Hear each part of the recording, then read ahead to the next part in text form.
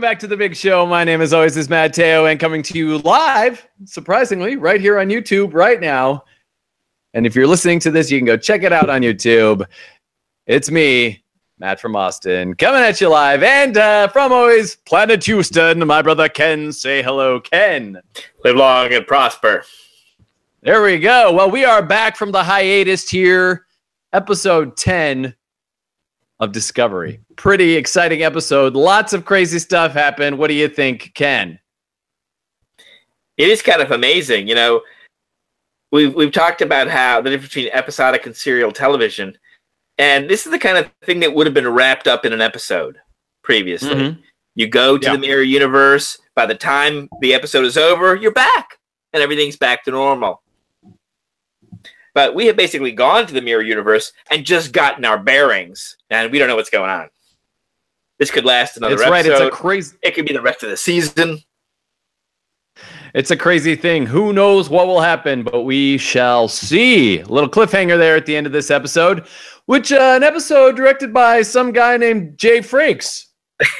Jonathan Frakes. This guy coming out of nowhere. He's like a stranger to Trek, and suddenly he magically appears, able to direct things. It's crazy. Commander Riker coming to you, directing episode of the show. I thought it was a really great episode.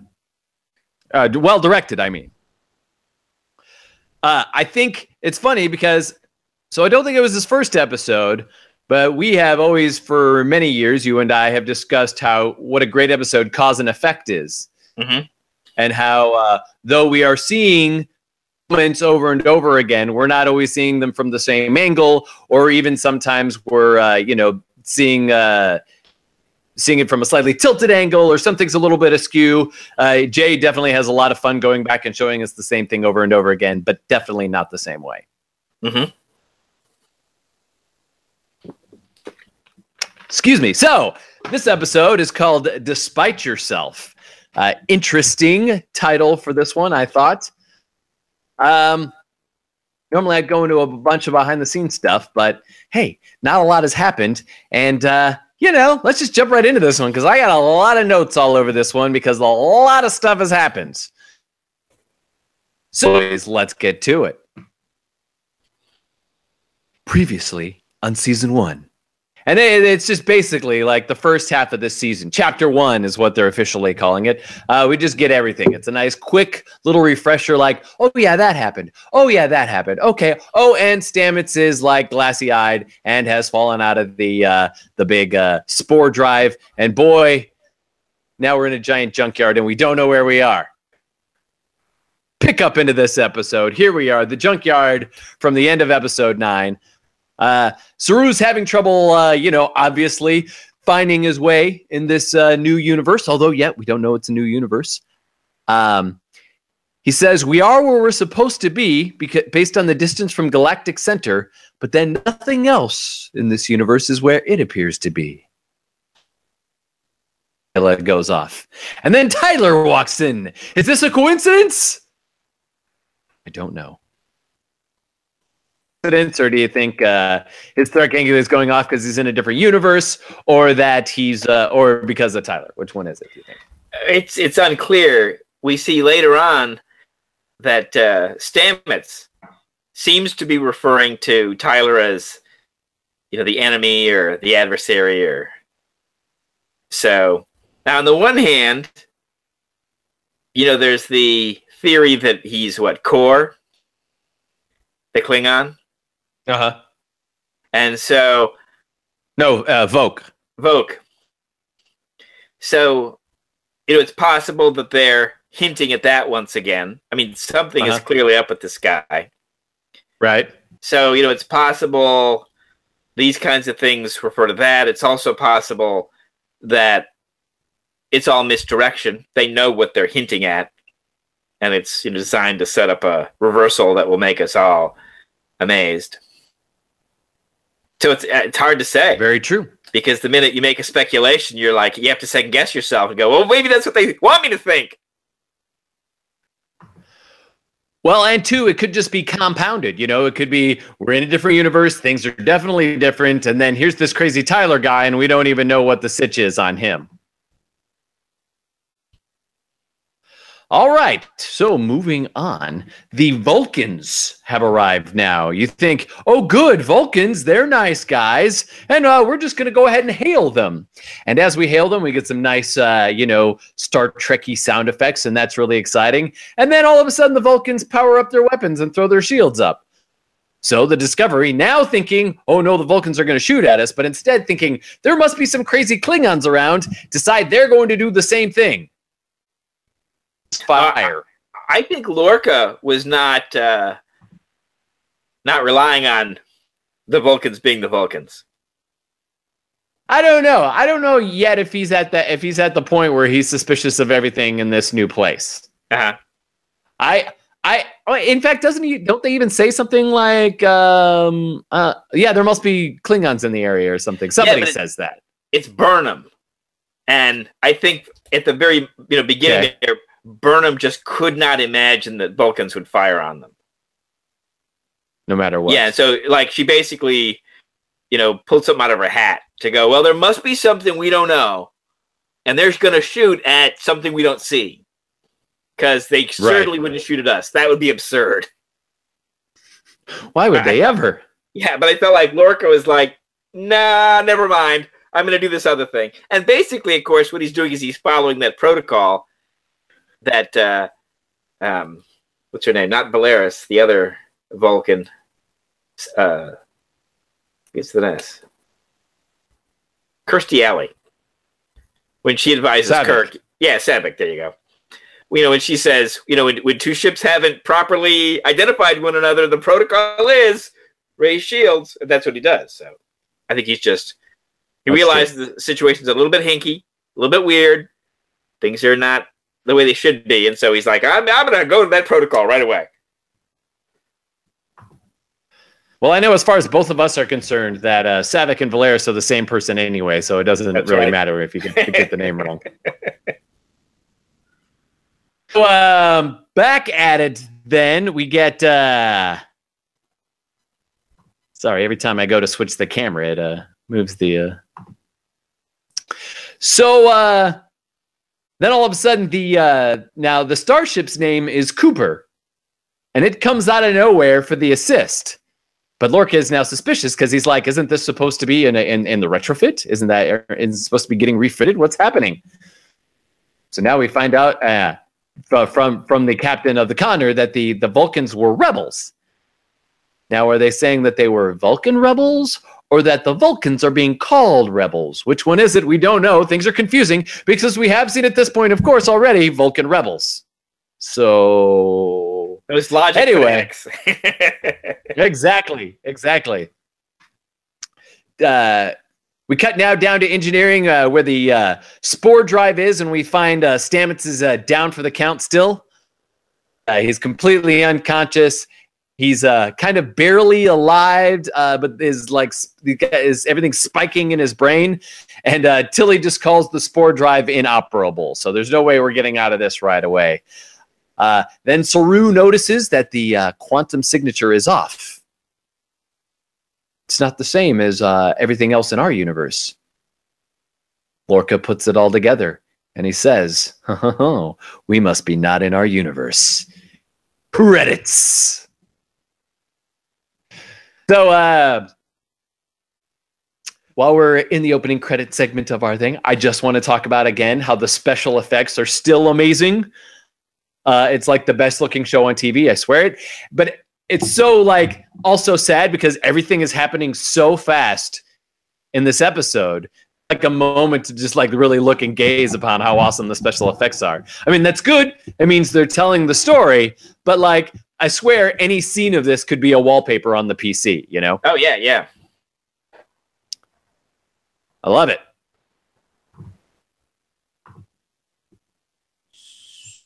Ooh. Okay. And then, of course, we get that awesome Jonathan Frakes credit. Yay, Jay Frakes. Now we're back to it. Lorca tells Saru and Burnham about the possibilities that he and Stamets were coming up with as far as the parallel universes. They were going to explore more after they had gotten back in and gotten the retrofit, and Stamets had given everything up finally. Burnham then also reminds us the important dangling thing from last season of the finding the cloaked Klingon ships and how important it is that we get that information back to the Federation that we know. Burnham suggests also that they look through the drive logs and see if they can find the coordinates home. But Lorca, ever the strategist, decides that we are now that the best idea is to learn how to survive here, and then once we figure that out, home. We see wide-eyed Stamets, right? He's gibbering on and on about the palace. What's the palace? Ooh, I just had a thought. This is stupid that I didn't think of this before. I just had a thought. So we know we have an emperor, a faceless emperor in this world. Could it be that palace? Maybe is there a future mission where they have to go to the emperor's palace? Go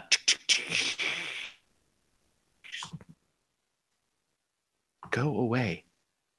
Okay, so Tilly now is trying to drag Stamets, out of it. She's trying to say, what was the humidity that I'm supposed to keep the spores at? I don't remember. But then all of a sudden Stamets gets up and he starts walking him around. Culber tries to come over and get him back in his seat, but Stamets just pushes him and then walks back over and lays back in bed. So they decide they're going to have to put a force field around it for the safety of not only everybody around it, but for Stamets himself. Lorca then takes Culber off the case, says that he lacks the objectivity, and of course he isn't liking it. In space now, we see Tyler in one of those little bug ships, right? And he's trying to find the central data cord or one of the Klingon ships that's blown up and all over the junkyard here. But then his PTSD sits in. Dun, dun, dun, dun, dun, dun. He finds a Vulcan and Andorian bodies inside the Klingon ships. And he's sweating. But he manages to pull the core out of the computer core undamaged. I also liked his little hollow controller that he had going on there. I thought that was pretty cool. So here we go. We got this guy. We have a character that we can't even really trust because he's he's got the PTSD going on, and obviously we see much more about what's happening inside this guy than anybody else does. This continues to happen through this episode, of course. What are we going to do about this guy?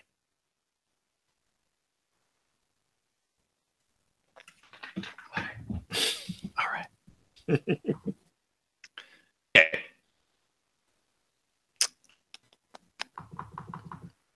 So as all of this is going on, Burnham is sort of talking him through the through the commands, telling him what to do, and Lorca, you can kind of see, is sort of watching off to the side, all right, something's going on here, not sure what it is, but afterwards he confronts Burnham and he says, I need to know if I can rely on my crew. Can I, Burnham? Of course, Burnham yeah, of course, sir, yeah, absolutely, 100%. You got nothing to worry about. And it's funny because this doesn't feel like this is all about Tyler either, right? It's also a little bit about Burnham. Yeah, I think there's a big Burnham piece there.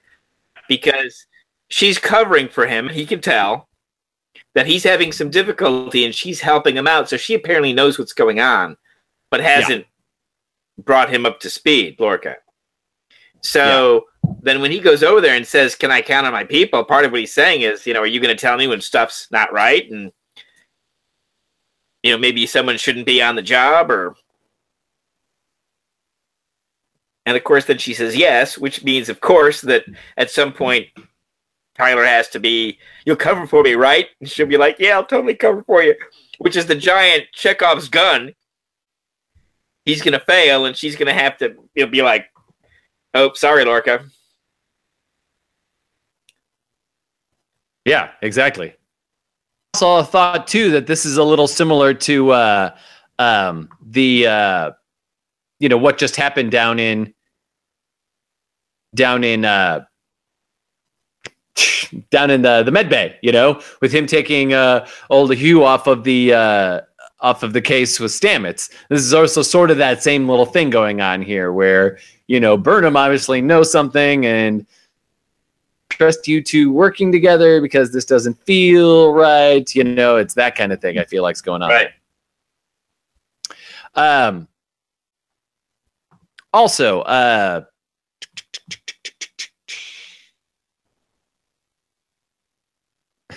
the other note I wrote here is that, boy, do they need a ship's counselor, huh?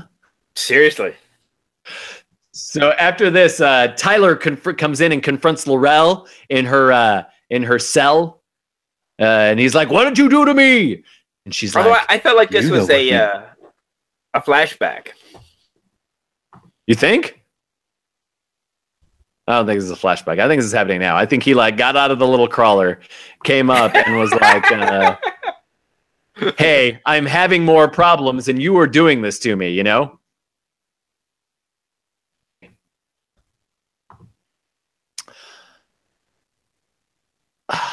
wish my notes stayed up here. All right. So anyway, so then he's like, "What did you do to me?" And she's like, "Oh, you know what we did." And I'm like, "Ugh, that's gross." So then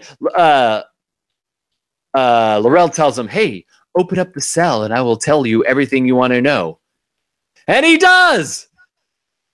And I hit the pause anymore. I'm like, what is he doing? This isn't going to end well. Yeah.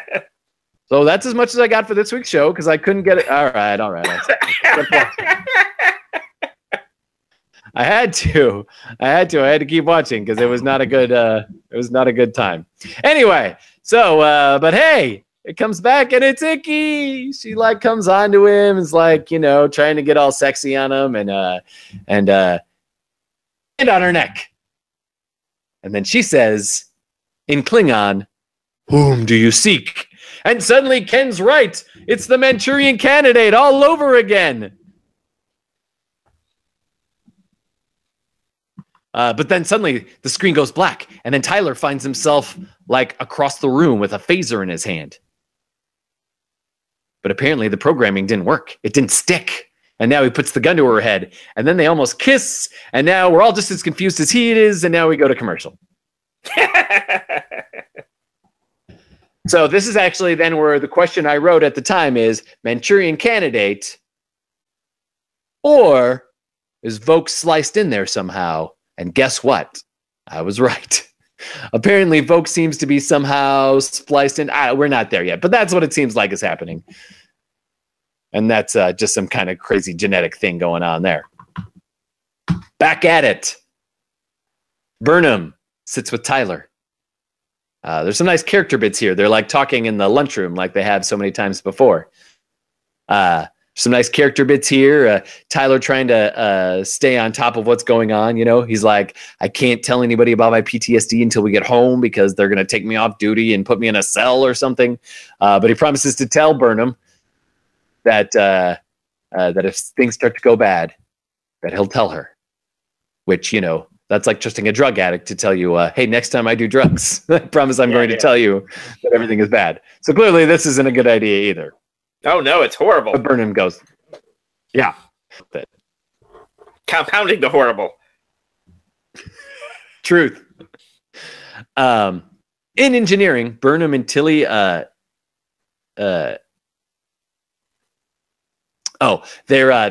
pry open the core and they find like a Vulcan memory cube inside of it, or memory diamond. Or something. Anyway, so she decides she's going to plug it into the universal interface. And then they discuss with Stamets. Oh, no, then they talk about Stamets, not with Stamets. Which is, again, some dialogue happens. Nothing really new, I didn't feel like. They were just expressing their sadness for Stamets. And then we see what the core has to tell us. This is a parallel universe not governed by the Federation, but the vicious Terran Empire. Dun, dun, dun. A return of the Terran Empire. The Terrans are the opposite of the Federation. Xenophobic, run by a faceless emperor. Maybe it's Lorca, maybe it's Burnham. But we later find out that it's neither. Or maybe it is them, and that's where they disappear to. Who knows? All the non-human species we find are fighting for their freedom against those dang Terrans. So help me with the lore here. This is pretty much equitable with what we know of the mirror universe, right? Yeah, I think so. I mean, there's an episode in Enterprise. There's a two-parter, but there's an encounter with in Enterprise. Then we get the one episode from the original series. Right. We get a lot of stuff in DS9. They really enjoy the mirror universe, but it's all taking place in the future. You know, in DS9 time, they don't talk about the past very much. So it's really hard to say. Well, we know that there's an alternate Spock, right? In the Mirror episode. He has a goatee. He has a goatee. That's how we know he's the evil one. That's right. But that makes me wonder then if how is a Vulcan then on a Terran ship in the Empire? The Terran Empire. And if you recall, he had another Vulcan bodyguard in that one. So apparently there are some Vulcans. Things have changed over the 10 years in the Mirror Universe between Discovery and Enterprise. So they do mention that the Vulcans are rebelling, right? So there is a suggestion that... Oh, that's true. That they're supposed to be part, either as a conquered part or, a subjugated part, an enslaved part, something like that. And so Spock must have been, one of the ones who stayed loyal or, that's fair.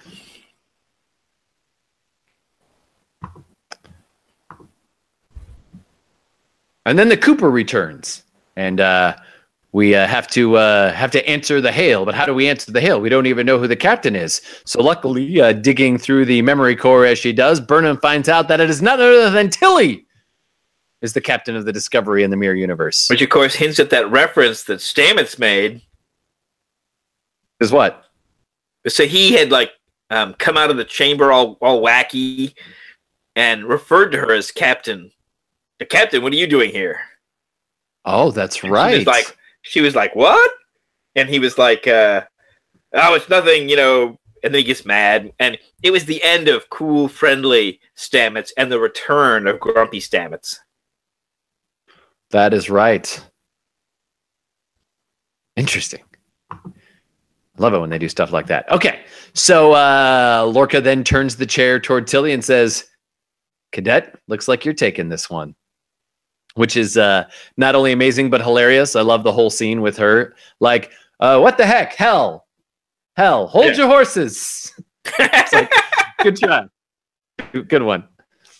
And then we also get the amazing moment here where she hands the communicator over to her engineer, who turns out to be Lorca with a great Scottish accent. That was amazing. Callback to our own Scott, Montgomery Scott, definitely. Then Lorca demands that we now get the crew up and running on the current interviews. They're going to get new iconography. Everybody's going to learn their new parts, who they are, including Tilly. And now it's time for a montage. We find out that she's like the slayer of Scientology or something. I don't know. I didn't quite hear it. We get new iconography put up along the walls and on the computers. We also find out that she's the Witch of Wernmeyer. Then we also find out that another name for her is Captain Killy. Amazing. And Lorca officially announces them the ISS Discovery. Commercial. So this now explains also the picture that we had of Jason Isaacs when he was in the captain's chair, and in the background was the plaque for the ISS. You remember that? I talked about that, so now we got that. You know, it's funny that they would have the same names, right? Because Discovery, you know, so I read a review that contrasted the Mirror Universe, whose principal virtue or principal, we'll call it a virtue, but it's the virtue of their world, is brutality. Brutality is how you get ahead. Brutality is how you win in that society. Whereas in traditional Star Trek, it's more curiosity. And so it would seem odd that you would have a ship named Discovery in their universe instead of saying, well, we got the exact same ship, but it's named Avenger. Yeah. And all I'd have to say is, like, there's a ship with, similar to Discovery with his markings and everything. And yet, that's a good point. I hadn't thought about that. That's funny. Also, I think it's interesting about this, especially when it comes to Mirror specifically. I'm unfamiliar with many of the other Mirror Universe episodes. Although they did just do a cartoon or a comic book series, with the Next Generation in the Mirror Universe. Which is interesting because they've never done Mirror Universe. Exactly. That's what was amazing about it. So as soon as I saw it, I'm like, I'm going to have to start collecting this. I haven't finished the last episode or the last issue yet. But what's fun about it is that it's basically so of course, as we know from DS9? Anyway, no, I think I don't know. Anyway, things aren't going well for the Terrans against in the war. So there aren't a lot of ships. So Picard's still on the Stargazer and his ship's falling apart. But then he hears rumors that they're building a brand new, what's the Enterprise D? What kind of ship? The Galaxy class. Yes, they're building a new Galaxy class, thing, and it's going to be the ship that's going to go through and take out all of the, and really is going to win the war for them. And so, of course, it's going to be helmed by Captain Jellicoe. So, also on his ship is Barclay and Yar, right? Well, he finds out that there's a secret coup coming up from Yar. She's going to kill Picard and then try and take over the Stargazer. But of all people to help him out, it turns out that it's Ensign Barclay who takes out Yar. And then, anyway, so he gets this group together, and of course, Geordi is working on the Galaxy class ship, and he feels like, there's one other person I need, and so he goes into this bar, and he basically gets into this fistfight brawl with Riker, and then Riker, agrees to become his first, so that he can go out there and kill everybody else, and blah blah blah. Anyway, it's a whole great storyline, and so they ended up taking the D from Jellicoe, and Wesley's there, and so is Dr. Crusher. It's great. Anyway, it's a lot of fun. Like I said, I haven't finished it yet, but it's a good time. But all of this to say is that usually in these episodes we find ourselves exploring more the other galaxy, and of course at first I didn't realize this was only going to be it was going to be more than one episode. So I guess we'll get more of that in the next episode. But sort of looking around and who are these people? We get a little of that with Captain Tilly and, finding out that Lorca and Burnham are not in this universe per se. But, I feel like a lot more of these episodes are them exploring the other side of it and seeing what it's all about. And yet in this, just the ship, the ship crew itself figuring it all out and not actually seeing the other side of it yet. We haven't seen our goateed bad guy for instance. So back to it. We're in Lorca's ready room. Burnham has found that in this universe she is presumed dead, and Lorca is wanted for murder. Lorca attempted a coup against the Faceless Emperor. Of course, he did. Of course, that sounds like Lorca. But Burnham tried to stop him, and so Burnham is sent with the Shinzao to meet up with Lorca's old ship, and then Burnham is in a shuttlecraft, and they think that she's dead, and so Lorca's wanted for murder, and it's a whole big thing. Lorca also takes this moment to sort of wax philosophic about destiny, and whether or not Burnham, was Burnham always meant to be something better, more than just somebody who started a war. Lorca then suggests a new plan, which Saru calls suicidal. They are not the first ship to arrive here. We find out it's the Defiant. Dun, da, da, and right. This is an Enterprise reference, right? Yeah. So in the two-parter, you have the mirror unit, which is a great. If you haven't seen it, it's so when you normally you watch Enterprise and they've got that. It's been a long time. Yeah. From here to there, and instead, what you get is this different beginning. Bum, bum, bum, bum, bum, bum, bum. And instead of seeing, like the astronauts walking on the moon or, breaking the sound barrier, doing the things that they do in that when they ultimately get to hitting the warp. Instead, it's like World War II footage. And then you're like watching footage of, more modern wars, and then you're in other wars, and it's just war footage. Bum, bum, bum. Love it. And so instantly there's no reference to like the regular Star Trek people. It's a different show. And you're following the mirror Captain Archer, and he gets some word that, there's this ship from the future, and it's the Defiant, and he's going to go and get it because the guy who has that, well, he would be in such a huge advantage in the Empire. Yeah. So that's what it's about. It's about him getting this ship from the future. Love it. It's fantastic. So then Lorca suggests a new plan. They're going to go find out as much information as they can about the Defiant, because apparently the Defiant came over in like a... what did they call it? Like it's right on the tip of my tongue. Temporal bubble. That's what it was. Temporal was the word I was having trouble with. Anyway, so the way to do this, of course, is it's just a real simple and easy plan. All they have to do is sneak aboard the Shenzhou, pretend that they're playing them Terran selves, and then find out all that information. I mean, what could go wrong? It sounds like the simplest plan in the history of the world. Why would they not? It's fine. So Lorca decides also to make Tyler a part of what would be Burnham's personal guard in this time period. Although we didn't hear anything about Tyler. We don't know anything about Tyler in this other universe. Like, he could have been on the ship. They got lucky.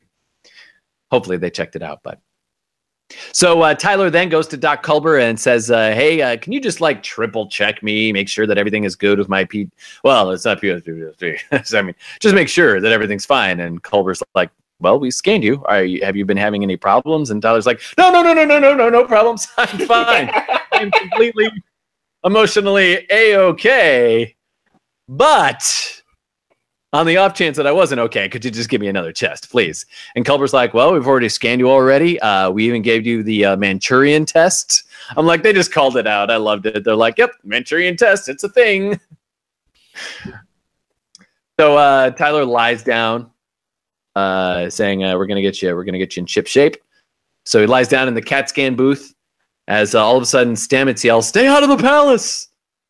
So Hugh then goes over to Stamets, and I paused again because they're setting up some kind of weird tension here, it felt like. You got Tyler underneath this thing, so suddenly he could start going into crazy PTSD. Stamets could be over here and start yelling about the palace again and go nuts. Like, I didn't know what was about to happen here. I just thought it was something bad, so I paused it again. Oh, no, it's fine, because Culber just kisses him, and everything's good. And then Stamets' eyes clear for a second, no longer cloudy, and he looks at him and says, be careful, the enemy is here. There you go. So I paused again, because now I really don't like this again all of a sudden. I'm like, who are we talking about? Are we talking about Tyler? What are we talking about? Are we just talking about being in this mirror universe? Okay. Well, anyway. Nothing happens in this scene, luckily. The other possibility is that God. Stamets could be in touch with his multiple selves, right? So he could be the Jekyll and Hyde. He could be, good True. Stamets from our world and simultaneously bad Stamets from the mirror universe. Yeah.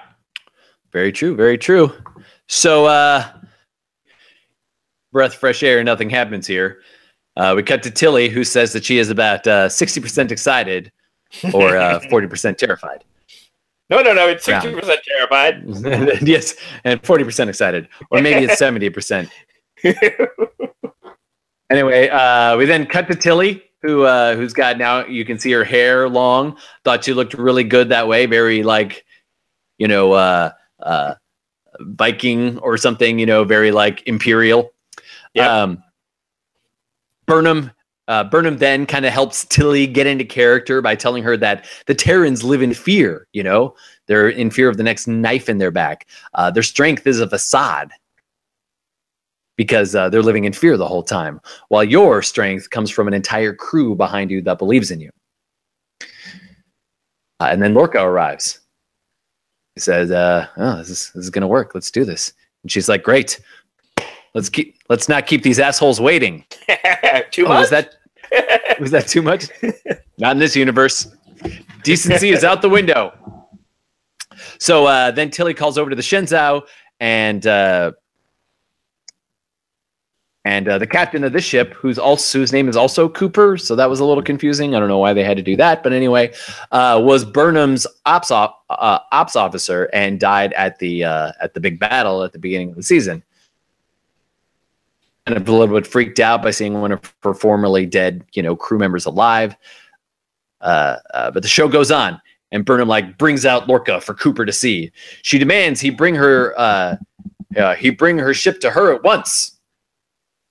Cooper kind of hems and haws for a second, and then Tilly says, "If you responded that way to me, then I would cut out your tongue and lick my boot with it." Okay. So Cooper cooperates.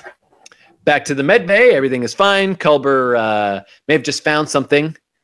Because if he had ever had any kind of neurological therapy, he says there are kind of scars everywhere. Looks like your limbs may have been shortened, and that while there are no personality engrams found initially, it seems like a new personality might have been, laid on top of it that could transform you. Yeah, I know, right? That could transform you both mentally and physically.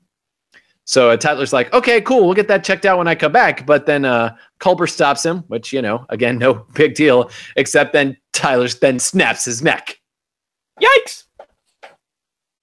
Open. And then they went to commercial. And then I said, what just happened? This is crazy. And then in another funny moment, the CBS app then skipped the commercial for me. Yeah. The one time that I actually needed it. You needed to find out about some Soper insurance. Yes, exactly. Come on, scrub what just happened from my brain. This isn't cool. So we've lost our second, kind of not counting anybody on the Shinzu, right? Not counting Captain Giorgio. Right. Yeah. So we lost the first security officer, who looked like a very competent, serious person. Now we've lost the doctor. So this very much is a world in which anybody could die. Mm-hmm. Absolutely true. So I was reading an article or a review of this that was sort of complaining about just this new trend in TV, Walking Dead and Game of Thrones. Now it's suddenly like, oh, now we're just watching for these big shock values to see who's going to die next. And, I've been watching Walking Dead for a long time. And the latest death that they had, I thought was really annoying because I think that character had a lot of room for growth. So it was stupid that they did it. And then also he was like, if you think about it too, when we were presented with this new discovery of a new diverse, group of people from different, backgrounds and different sexual orientations and blah, blah, blah. And then we've killed the Asian captain. We've killed the Spanish descent, security officer. Right. And now we've killed the doctor, who is not only an African-American guy, but also a homeless. It's like, oh, well, we're just cutting out all the diversity out of this episode or out of this show. Which I was like, there's the reverse argument. Right? So this originally comes from football, and I forget who said it, but they said, we'll know that we have real equality not when they hired the first black coach, but when they fired the first black coach. Right. So in that sense, if you're going to have a diverse cast, then it's going to be a diverse cast of deaths as well. That's true. Exactly. I mean, because we still have, we have our Ash, and even though he's a little bit crazy, he's of his particular region of the world, and we have Michael Burnham, who's black, and then we so it's like we still have the diversity is still there, right? So obviously, yes, the more diversity we have, the more diversity people are going to get killed, and of course, over the long term, we're gonna have another doctor at some point. Yeah, exactly, and maybe they won't die. We'll have to see. I mean, Bones never did, so we'll see what happens on the show. So, I wrote back to it, but I've given up. The Shinzu appears. They beam over after an awesome speech by Lorca, where he's like, Ash says he's sorry for being late. He's like, no, it's okay. At this point in the line, decency is dead, right? We got to go in. We got to prove that we are these evil sides of ourselves that we don't like. So they beam over, and immediately Burnham's like, "Nope, I'm going to personally escort Lorca to the brig because I don't want anybody trying to take the huge bounty on this guy." And we find agonizer booths. Oh yeah, which I thought were awful looking. Your agonizer, please. Let's get to it. Jeez. Which I'm sure is going to be a bad afternoon for him. Oh. In the turbo lift, Cooper explains that he was the one who came out on top after Burnham left, but only barely. The Emperor saw something in me, he says. He then attacks her out of nowhere. But smartly, she sees it coming. After all, why else would he be talking about this? And then the attack ends poorly for Cooper. That's a fun little fight. I like the way that they use the area. They kick open that panel and all that stuff. It was really great. And then, but I just love how it ends with the psh, and Cooper's just falling dead. It's like, I'm back. How y'all doing? Welcome back. I'm here. Let's keep doing this. What's really cool, though, is that they give Burnham a moment where you can just tell by the look on her face that she did not enjoy any bit of that at all. So very happy. But the bridge applauds. Long live Captain Burnham, long live Captain Burnham, long live the Empire. Now, this would have been a really cool shot to just end this episode on. But we got to bring it a little bit more. We got to really twist the knife a little bit. So they do. In her quarters, she finds Ash. Chance yet to gather the information on the Defiant, and everyone on the Shinzu has been trying to curry favor with her, so she never gets a moment alone. And of course, she doesn't want to draw suspicion, right? Because it's her first day back. People might get suspicious. Ash swears that he is here and that no matter what's happened, he's going to protect her. Do you understand what I'm saying? He says. Now, I'm honestly, at this point, unsure if I even know what's going on in Ash's head at this point. What is he talking about? I don't even know if he understands what he's saying. I know that he's going to vehemently protect Burnham, but he's also got a lot of other stuff going on internally as well. What do you think about this little speech that he has here? Well, I think one of the ways that he protected Burnham so far was by killing the doctor. Because in his current state of mind, he thought, I gotta go, I gotta protect her, I can't be taken off this mission, I can't let him sideline me, for some whatever it is that they're discovering. I've got to be there. I got to be there, protect her. And if that means killing the doctor, hey, I'm on board. I'm gonna break some necks right here on the med bay floor. So who knows what he's capable of? Yeah, exactly. I mean, he might be destined to rule this new universe. Jeez. He's a crazy person. Anyway, so she moves closer to him, and they get to start to embrace. And she says, "I'm saying it back." And then there's some brown chicken, brown cow going on here all the way to the end of the show. And again, just to finish twisting that knife just a little bit more, we see Lorca and the Agonizer. And credits. Oh, yeah. Dun, dun, dun. Whew. What a crazy agonizing. So it was agonizing, exactly. Oh, my goodness. I got some more thoughts here. I loaded up some stuff from some other reviews that I had read. I just have to bring them up slowly but surely.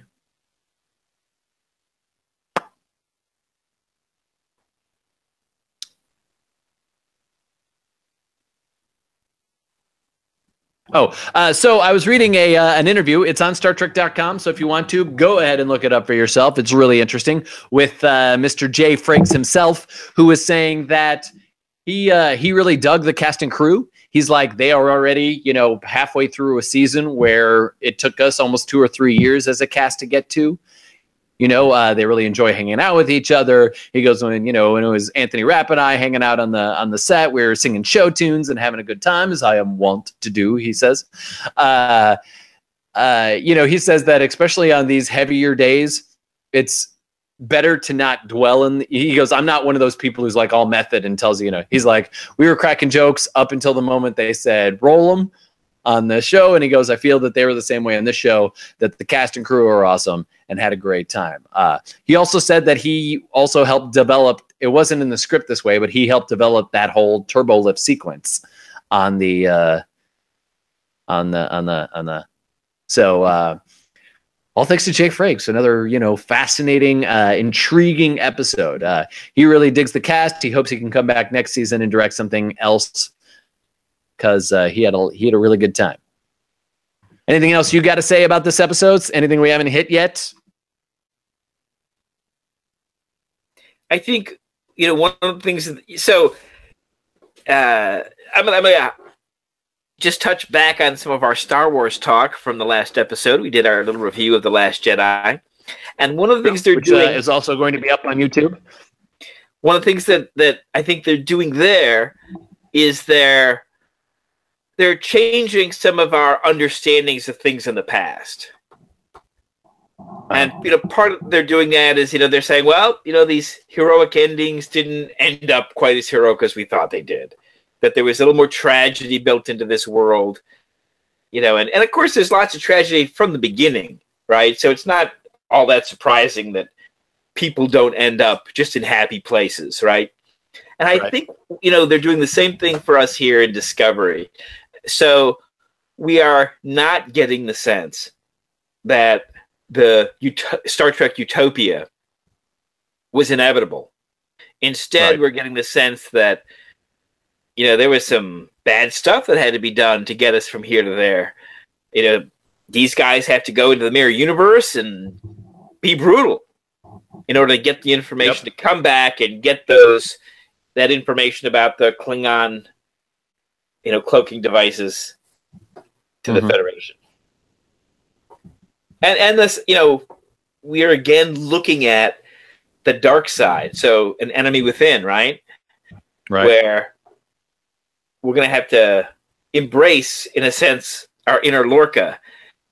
And, so like there was a lot of discussion about, was Lorca too aggressive, too dark a character? Was he really a Star Trek, kind of a guy? Right. And, I think clearly in the Discovery, scenario here, yeah, he is. He's the guy who realizes we've got to be, dark in order to maintain the light, which is an argument from, the enemy within. It's just that there was a much more utopian sense of the original series and where Roddenberry was running the show. Yeah, and I mean, I think I've even read somewhere that the producers are saying that, like, hey, we got to get through the bad stuff to get to the good stuff. Like this, right? the Federation just didn't start off, as we've already seen from Enterprise. The Federation just didn't start off on the right foot and be like, hey, we know what we're doing. Let's do this, blah, blah, blah. So we have to see the dark to get to the light. Speaking of the dark and the light, another interesting thing I read in a review was the idea that when you start with characters who are already a little bit dark, like your Lorca, like your Burnham, who are already, you know, dealing with things on a little bit different level than everyone else in your regular universe, that when you go then to the mirror universe,